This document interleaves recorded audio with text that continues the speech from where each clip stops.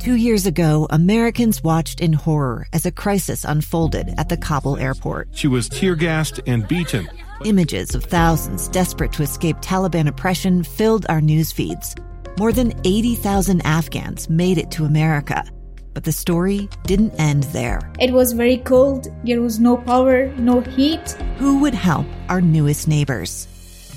I'm Andrea Smartin. In Stranger Becomes Neighbor, you'll hear the stories of some remarkable refugees who left their homes and their dreams behind, only to start over from zero. Their only possession was 3 blankets. And you'll meet Americans who stepped up to help them. You want me to come when you deliver your baby. What can one person do in the face of an international disaster decades in the making? That's Stranger Becomes Neighbor. Find us at kslpodcast.com. Follow us on Apple Podcasts or anywhere else you listen.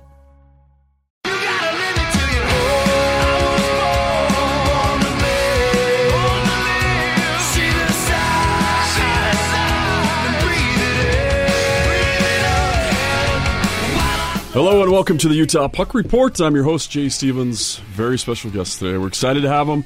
A Grizzlies favorite, even though you're not even here anymore, people still talk about you and they sure miss you. It's Travis Howe. Travis, how are you? I'm good. Thank you for having me here. Howie, as everybody calls you. Howie. So I want to start and get to know you, just like, we got to get to know what makes you tick. And to do that, I think we got to get back into the beginning of it and find out, what's your first memory of hockey? I just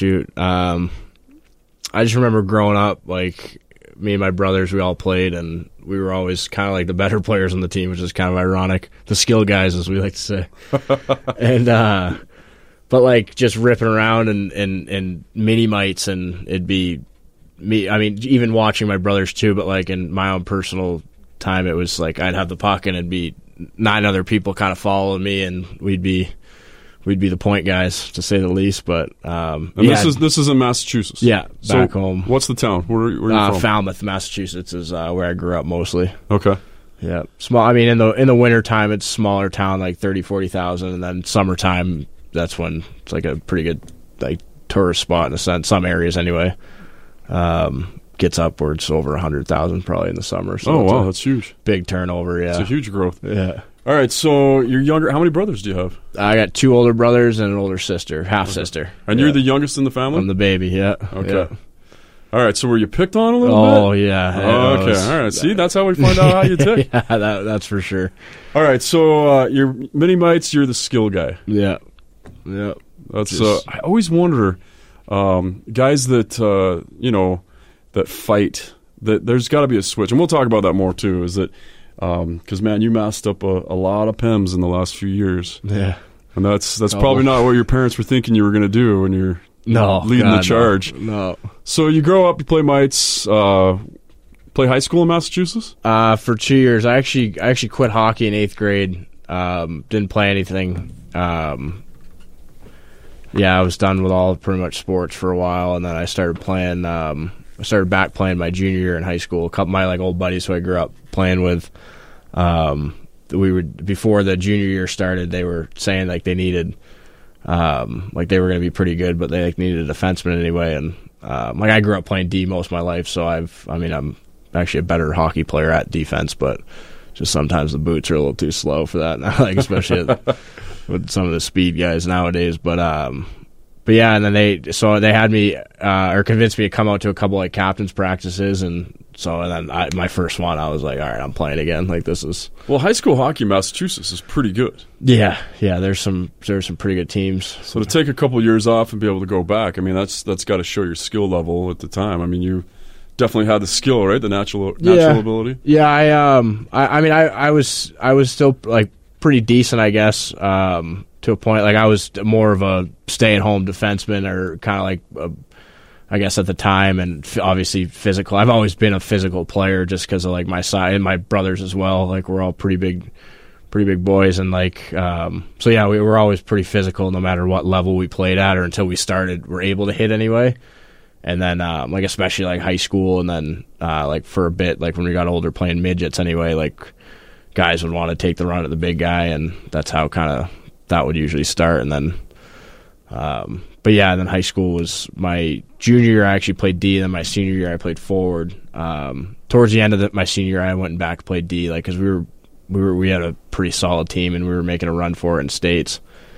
And we were kind of, I guess, weaker on the back end. So towards the end of the year, I went back and just, I guess, did what I could. Okay. But and how did you guys? How far did you go in the state playoffs your senior year? It was our, I think, second round. We went on. We lost to Milton, 2-1. Our starting goalie actually got kicked off our team. Just for like off ice reasons and like school, like grades and all that stuff and some other issues. But so we had our backup who wasn't the best goalie, and he had like severe ADD. He was just kind of like all over the place, and PD Negri's his name, like unreal kid. But then he played the best game I've ever seen anybody play. Like he made saves where it's like a backdoor easy tap, and he's throwing his stick back, and it hits the stick and goes up in the netting. It's like saves like that where shouldn't be made, and he was making them, and he definitely kept that a game. But they had scored with, I think it was like 52 seconds left or something stupid like that to go up 2-1 in the third period, and it was a dagger for sure. All right, so you'd already kind of quit hockey at one time. And now you're finishing your senior year. You're out in the playoffs. It's an immediate finish. That's one of the craziest things, is that you don't know if you're going to play another game. And then all of a sudden it's over. What makes you decide to go on? Honestly, at the time, like I didn't think I was going to play. Like I didn't really kind of going through like other stuff away from the rink, and I wasn't like, me and my brothers weren't like the quote unquote like hockey players growing up. Like we just kind of played all the sports and whatnot, and then I ended up, my brother had played up in Moncton the year prior in the Quebec Major Junior Hockey League, and after that, so the coach from that team ended up getting in touch with me over the summer. He wanted me to like go to camp up there to start like, I guess, my junior career in a sense, and at the time I couldn't because I was living with my grandmother at the time, and she was like real sick and whatnot, but so I told him, I was like, I can't really go to camp when it started just because I was like living with my grandmother, and then after she had passed, I ended up, I was able to go, but this was like September, like early September, I think at the time, and his son, the coach in Moncton's son, his name is Danny Flynn was the coach in Moncton, but his son just stopped playing, and his first year coaching was up in Manitoba. Never heard of Manitoba in my life. And Swan River, Manitoba, I love that place to this day. Yep. And the Swan Valley Stampeders was my introduction to junior hockey, and just kind of stayed in love with it, I guess, for a sense, to keep I don't know how I didn't see this. I honestly didn't realize that you played in the Manitoba Junior League. Yeah. The MJ. Yeah, I loved it there. I played there too. And then there's a bunch of Utahns that played there, which is kind of funny. It was like the only thing. There's a lot of like Midwestern guys I would find that would play in that league, for like Americans anyway, that would play up there. So it was pretty funny. Oh, that's cool. When you say, it's funny. I have all your stats right in front of me, and I've gone over them, and I saw where you jumped from high school, and then I saw your stint in the Q. But I never saw the MJ. So that's funny. That was the first year. I was a Cirrus Elk. Oh, really? I hear they don't exist anymore. And then I spent a minute with the Brandon Stingers. Okay. Played out of the same building as the Wheat Kings. Oh, wow. Okay. That's kind of funny. So, all right. So, that's crazy, because I'm telling you, even like, this is 2012, 2013, and you have kids doing everything they can to get coaches' attention to make teams and begging to be in leagues like this, and you got guys calling you saying, come to camp. If you can't make it on time, then we'll still find a way to work you in. Yeah. That's got to be cool. I mean, that's... Yeah, I mean, I definitely have to, I guess, give, my brother some credit for that, because he's, like, we were the same player. He's a tough guy. He's the biggest savage I've ever met, in my personal opinion. I mean, biased, obviously, he's my brother, but... but yeah, he... So like they obviously knew who he was because he played there, and at the time he was. I mean, not many guys really picked fights with him in the queue and whatnot. So they just figured that, and like at the time, like I didn't really like. I knew that like I was gonna have to fight to like kind of keep going if I wanted to keep, which I obviously still don't have a problem with that, but like I just didn't know how to play the role yet. Like I just came from high school straight into juniors, so like it was kind of like I just saw it on TV growing up. Like I never knew like what like the actual role, like what it had to do with, or like how to do it essentially. And it took me. I'm still learning, but it definitely took me a couple of years to try and figure it out. So they just figured that's what I was like. They brought you in to be the enforcer. Yeah, pretty much. So had you fought in midgets or high school? I mean, I've had my fair share off the ice for sure growing up, and then like against like fight my brothers way too many times growing up, just getting picked on. And I mean, I kind of just learned to take a beating before I could do anything before that, because like I've never won a fight against my brothers. I mean, there've been maybe one that was somewhat close, and I came out of there with like 2 closed eyes and big old gash on the top of my head. So like it wasn't really that close in a sense. So when is your first hockey fight? My first hockey fight. I mean, I guess with like gloves off and helmets off, would have been like a summer league tilt. I think going into my before the summer prior to going into my first year juniors. I forget the team we were playing. I think we were at Foxborough, Mass. My brother was actually there, and I remember I fought the kid on the ice because he had cross-checked me in the face, and then I kind of gave him one back, and then we dropped our gloves, and I like one-punched him, and he went down, and then we got off the ice, and this is like 2 seconds before the first intermission, and then the kid comes storming down the hallway, and like I was in the locker room at the time, the kid's yelling, and it was just me and my brother in there at the time, and then we're like, is that him? And my brother like pokes his head out, and he's like, yeah, the kid's actually like coming down the hallway. He's like, what do you want to do? And we both kind of looked at each other, and he just like opens the door, and I go out the door, and I ended up scrapping the kid in the hallway. And I think I tuned him up pretty well. And then obviously I was done for the tournament then. But that was probably my first. Yeah, I think that was my first memory of a hockey fight that actually turned into an off-ice fight, which was... I don't know of many that rekindle in the hallway. I mean, a lot of them, once you fight, it's over. But yeah. Okay, so you have your first fight before juniors, you get into juniors, and you know that's what they're going to expect of you. Manitoba is a rough league. Oh, yeah. Like, that's the main... Big old farm boys out there. Yeah, and a bunch of reservation kids. Yeah. Natives. Yep. Those are the toughest I've ever fought. Like, those guys I hit them 20 of your hardest shots, and they're sitting there smiling at you. Yeah. It's like, yeah, that was pretty frustrating up there. That's where I had my first hockey fight, and I learned that I really shouldn't fight. But all right, so that's just crazy to me that your first one ends up in the hallway too, because you've got history, you've got more stories with that too, right? Didn't you have one with the Grizzlies that ended up in the hallway too? I was not in the hallway. It was actually on the other team's bench, but nobody threw a punch. I got mauled by the 2 linesmen and a couple of my teammates, which I was kind of, I mean, in hindsight, I mean, I'm glad obviously nothing escalated to where it needed to happen, but at the time I was upset with a few of my guys for like pulling me away. And I'm like, in a situation like that, and I start doing that, I'm like, you grab somebody and start hitting them, and I'm going to grab somebody and start hitting them, and let's just turn this into a party. But looking in hindsight, I'm glad it didn't kind of turn into that, because that 9-game suspension would have been friggin' 30 if I'm guessing, the way that this league likes to punish me. So yeah. But you were you dressed for that game, or no, you were in a suit? I was scratched. Yeah, I was. How does a guy go from... I wanted to talk about this later, but let's just get it out now.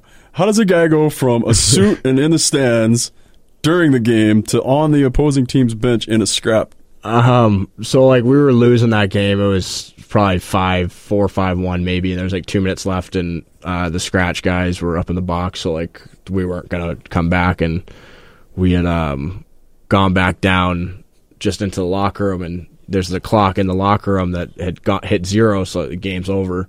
And I hear the fans going nuts. So I'm like, oh, okay, well, it's obviously a fight. So I just kind of walked down the tunnel, and at the time I had 0, like, wasn't planning on doing anything stupid. I just wanted to watch the fight. And who was it?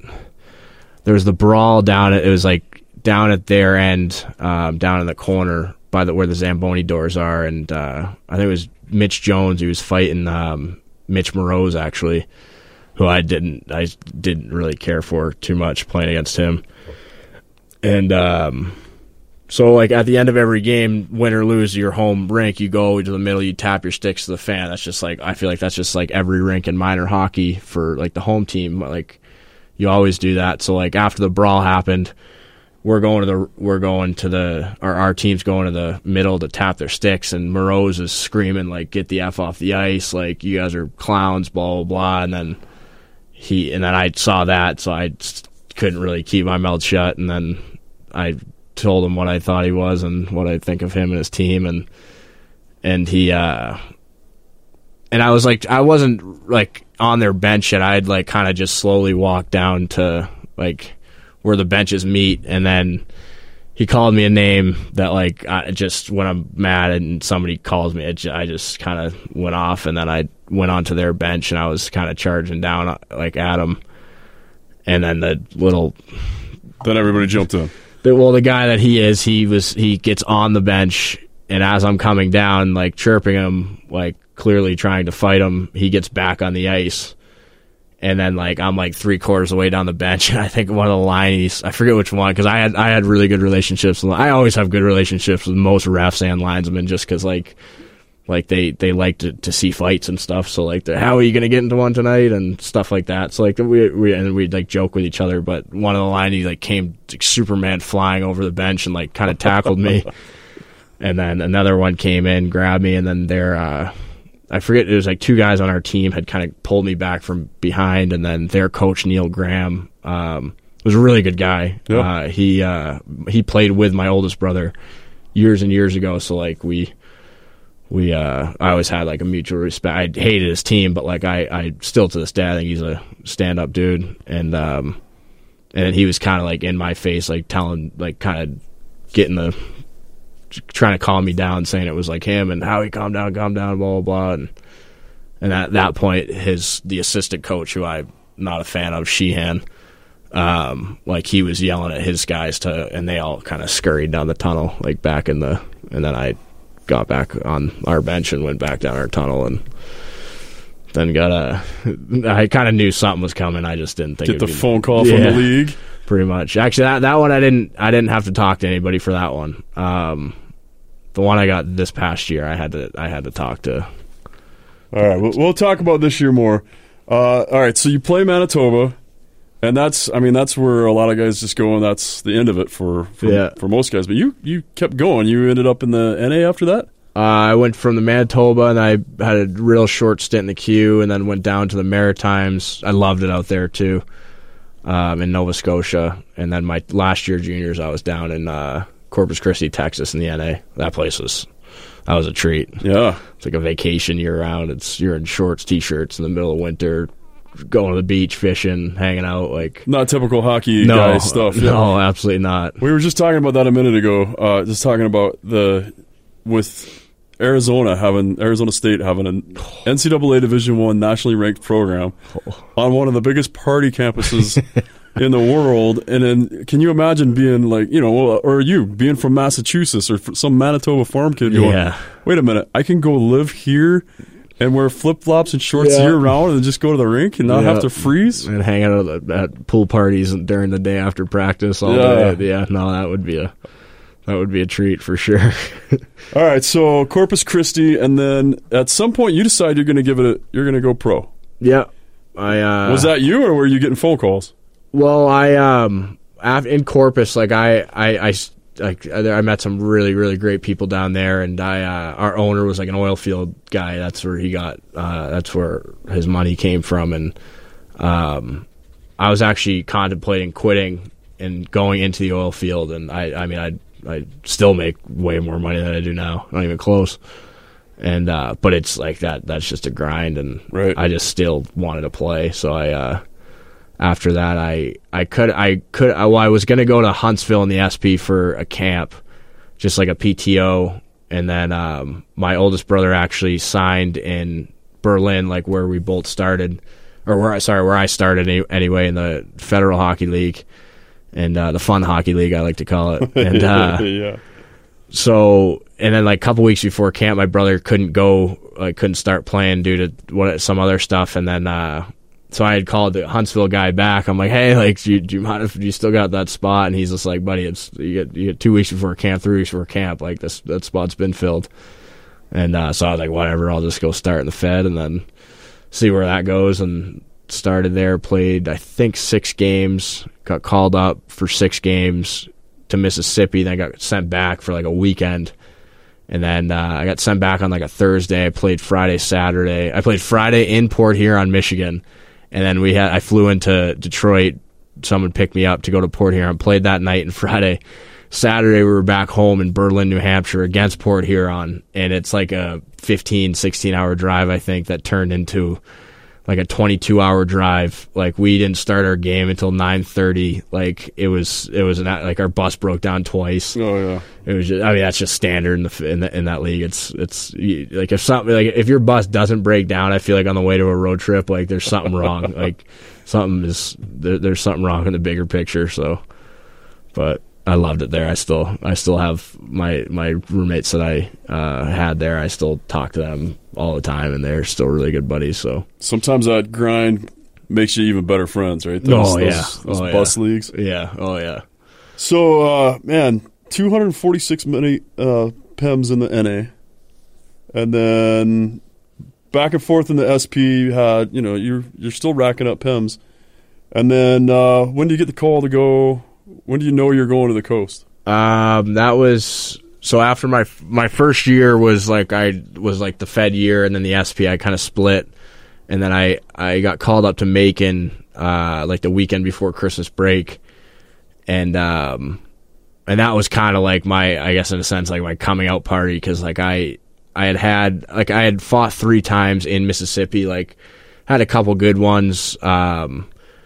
But not like I beat one kid up, I guess, and then the other 2 were pretty even, and then nobody really fight me in the Fed. The Fed was, it's not like how it used to be, where it's just a goon league.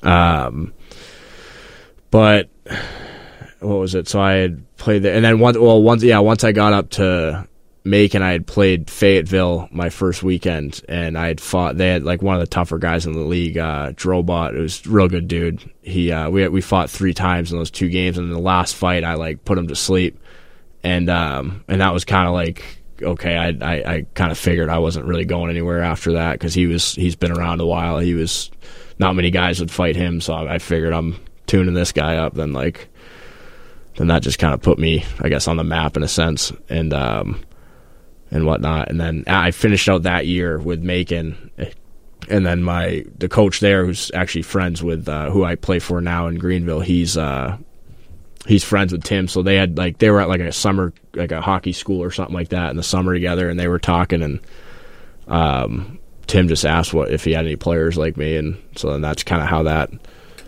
came about. But like I like, honestly, looking back, like I didn't even bring winter clothes with me. Like I didn't bring. Like when I came to camp, I was like, because Macon's down south, so I had all shorts, T-shirts, like I think maybe 2 sweatshirts, if that, because I didn't think there was a shot in hell I'd make it. So I was a little shocked, but it was good when I made it out of camp, and it was like, and like we were talking about earlier, like I like have a lot of respect for Tim, because like he obviously gave me that shot that at the time nobody else did, and then like he was honest with me the first, like, until I knew that I really wasn't going anywhere. Like especially in the beginning of the year, he was always like, "Hey, like I can't promise you tomorrow, a week, a month, or like Christmas, the rest of the year. I can't promise you anything. Just like keep doing what you're doing, keep working hard, keep playing your role." And he's just like, obviously, hopefully things will work out, and things kind of, I guess, definitely did work out. They definitely did seem to work out for you, and then you stay in Utah for 2 seasons. And again, season 1, 234 minutes in penalties. Yeah. And but you mentioned it earlier that you're learning the role. Tell me about that. How do you realize what you have to do as a fighter? Because it's more than just going out and fighting somebody. Yeah, way more. There's unwritten rules. There's ways to approach the game. There's a time and a place. Yeah.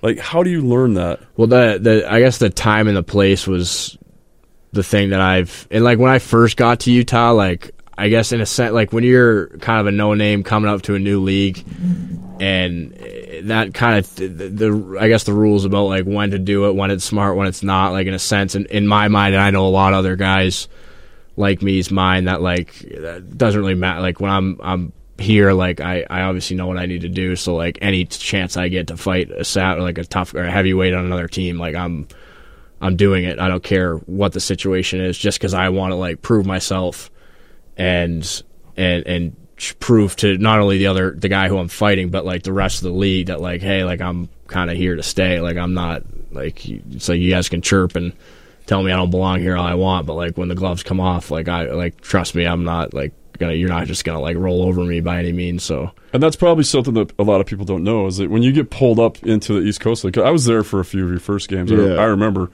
and when you go from the SP to the East Coast League, of course everybody's gonna chirp you and land you and just be like, can you even turn left? Yeah. I've had some good ones, good chirps on me for sure. But I mean, so for the general fan, they see a guy that gets pulled up and puts on the uniform and belongs there. As far as they know, they don't know all the stuff that you've had to do in the past, and that every day you're out there proving yourself.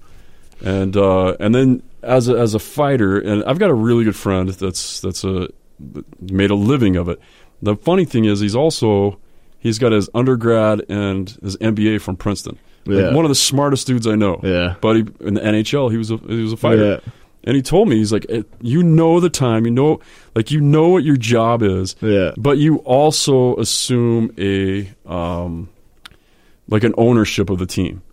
Like he's like, I felt like a lot of those players were my brothers or my kids or whatever. Mm-hmm.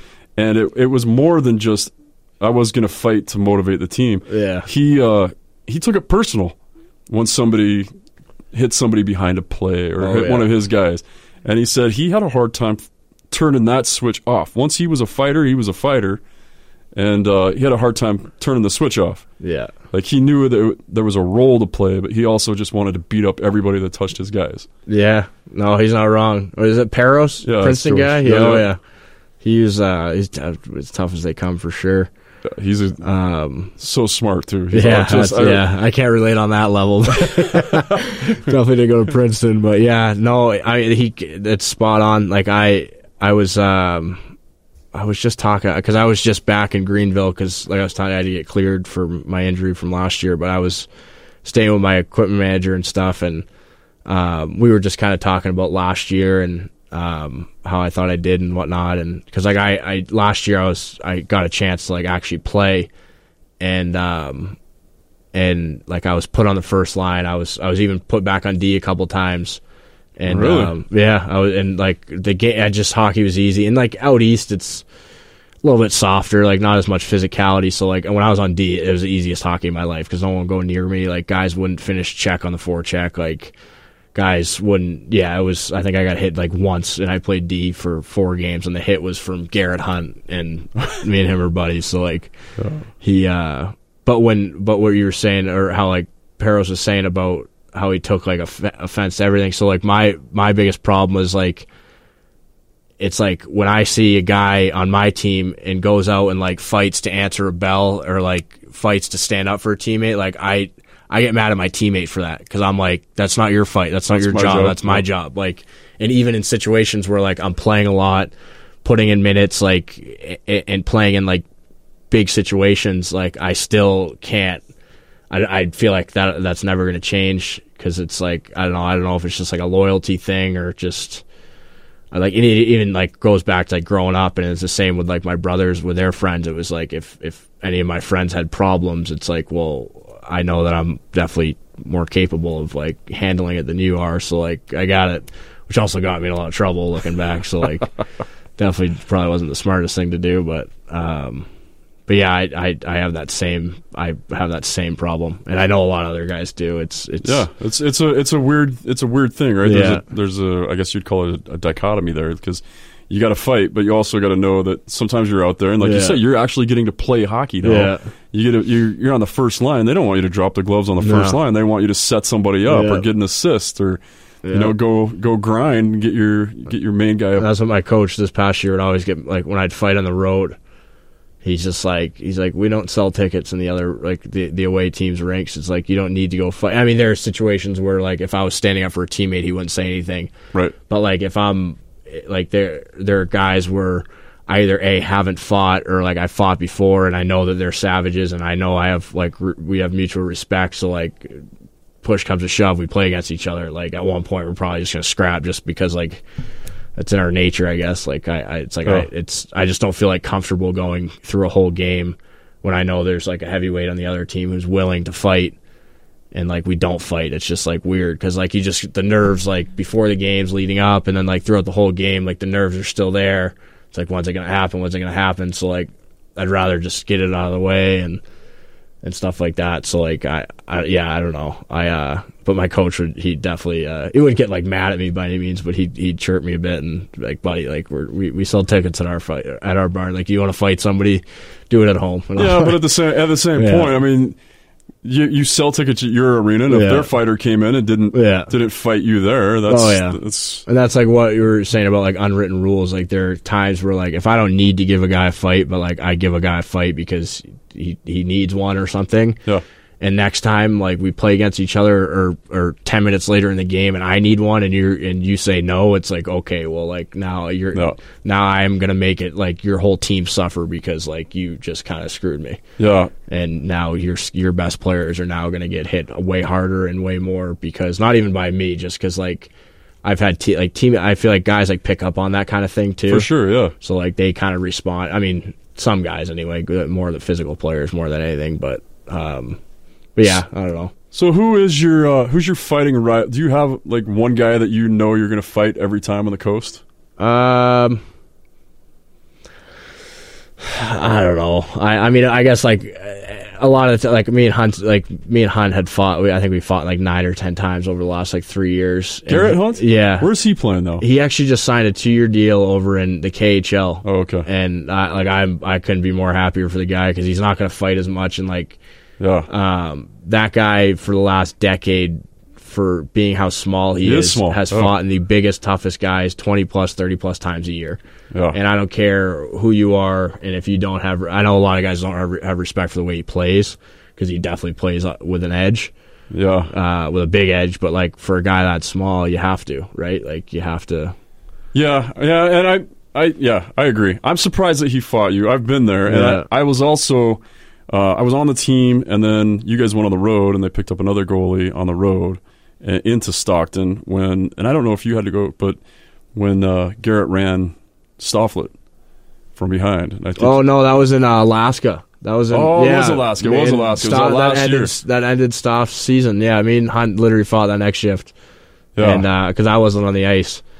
And it was the corner. That's right. Stoff was like pucking his feet in the corner, and I mean, it was a. I think he got away with the clean hit because of his size and like, but he definitely took like a lengthy run at Stoff's, and Stoff's had like his head down, getting the puck out of his feet, and he put a good hit on him. But yeah, I mean, just stuff like that.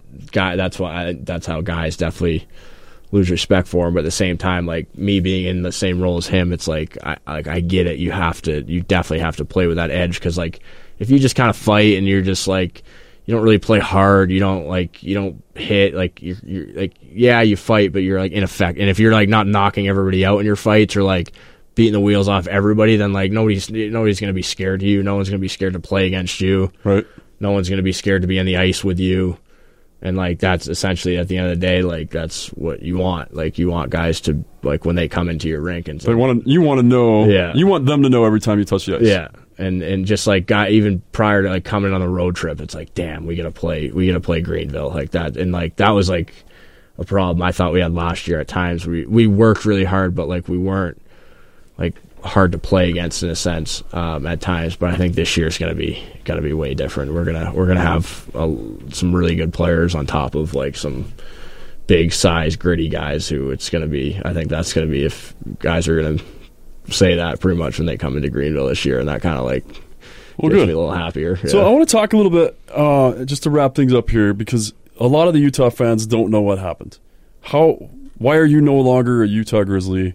You were kind of telling me the story, and obviously you got traded, and there's nothing you can do about it. But tell me about the lead up to that, and or whatever you can say. I mean, like, yeah, I mean, obviously, I mean, everyone knows I got traded now. Like, I didn't want to go by any means. I loved it here, but at the end of the day, like, it's a business, so like, I mean, you look at the NHL, like, this is the National Hockey League, and guys are getting traded, and they're making $5 million like a year, $10 million a year. So like, I'm just some like peasant in the coast. I can't really get too like mad about it. But they because like the new affiliation obviously with Colorado, and I think Colorado had their eyes on Herbert pretty well, and I mean rightfully so. The guy's a top 5 player in the league. So.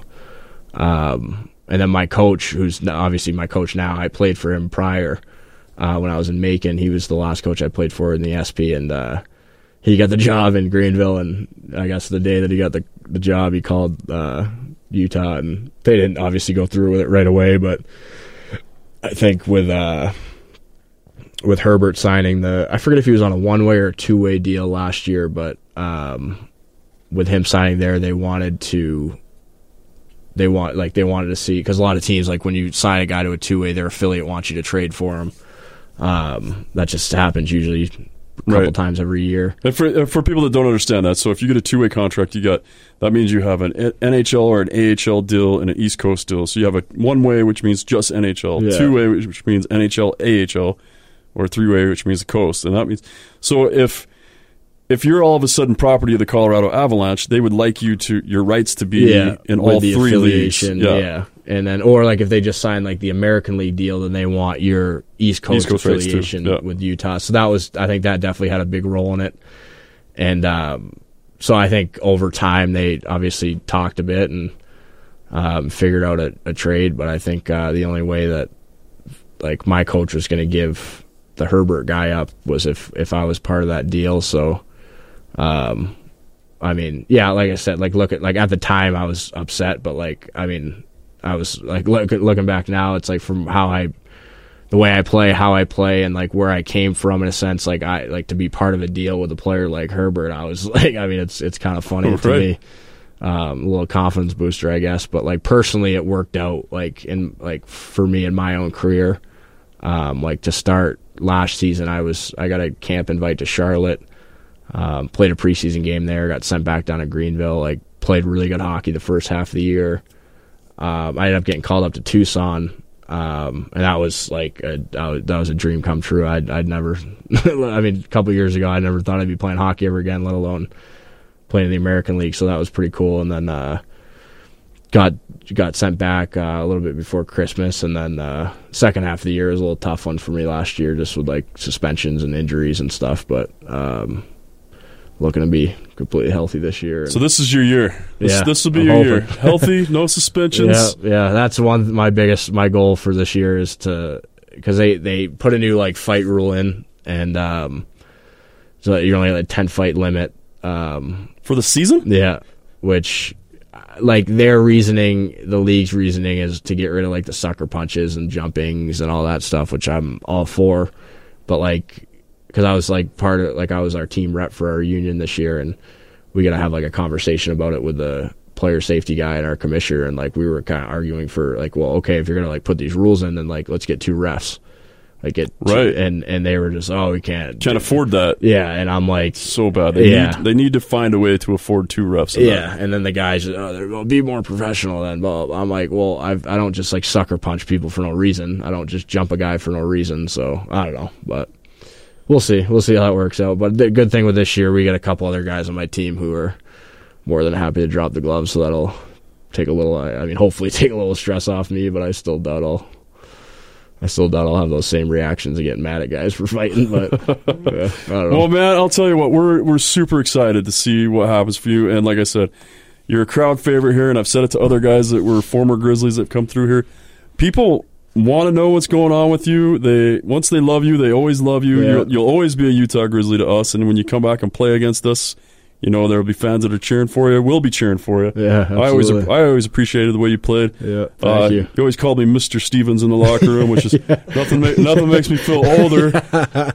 Everybody else just calls me or doesn't talk to me, and they're calling me Mr. Stevens like I'm the coach. Yeah, that's probably my dad's PE fault. teacher. But man, you're a great guy, and I loved hearing your story, and I'm excited for your season this year. And I just want to thank you for coming on the show. Well, I appreciate it. Thanks for having me. All right, ladies and gentlemen, that's Travis Howe. And if you want to keep hearing stuff like this and you want to hear all the things that are going on with Utah hockey, Utah Grizzlies, we're going to be talking college hockey. We're going to be talking high school hockey. We've got it all. We're going to cover the Junior A teams, the Western States teams that are here. All you got to do is subscribe. Just text the word PUCK to 57500 or jump on KSLSports.com and look under podcasts, and that's how you find the Utah Puck Report.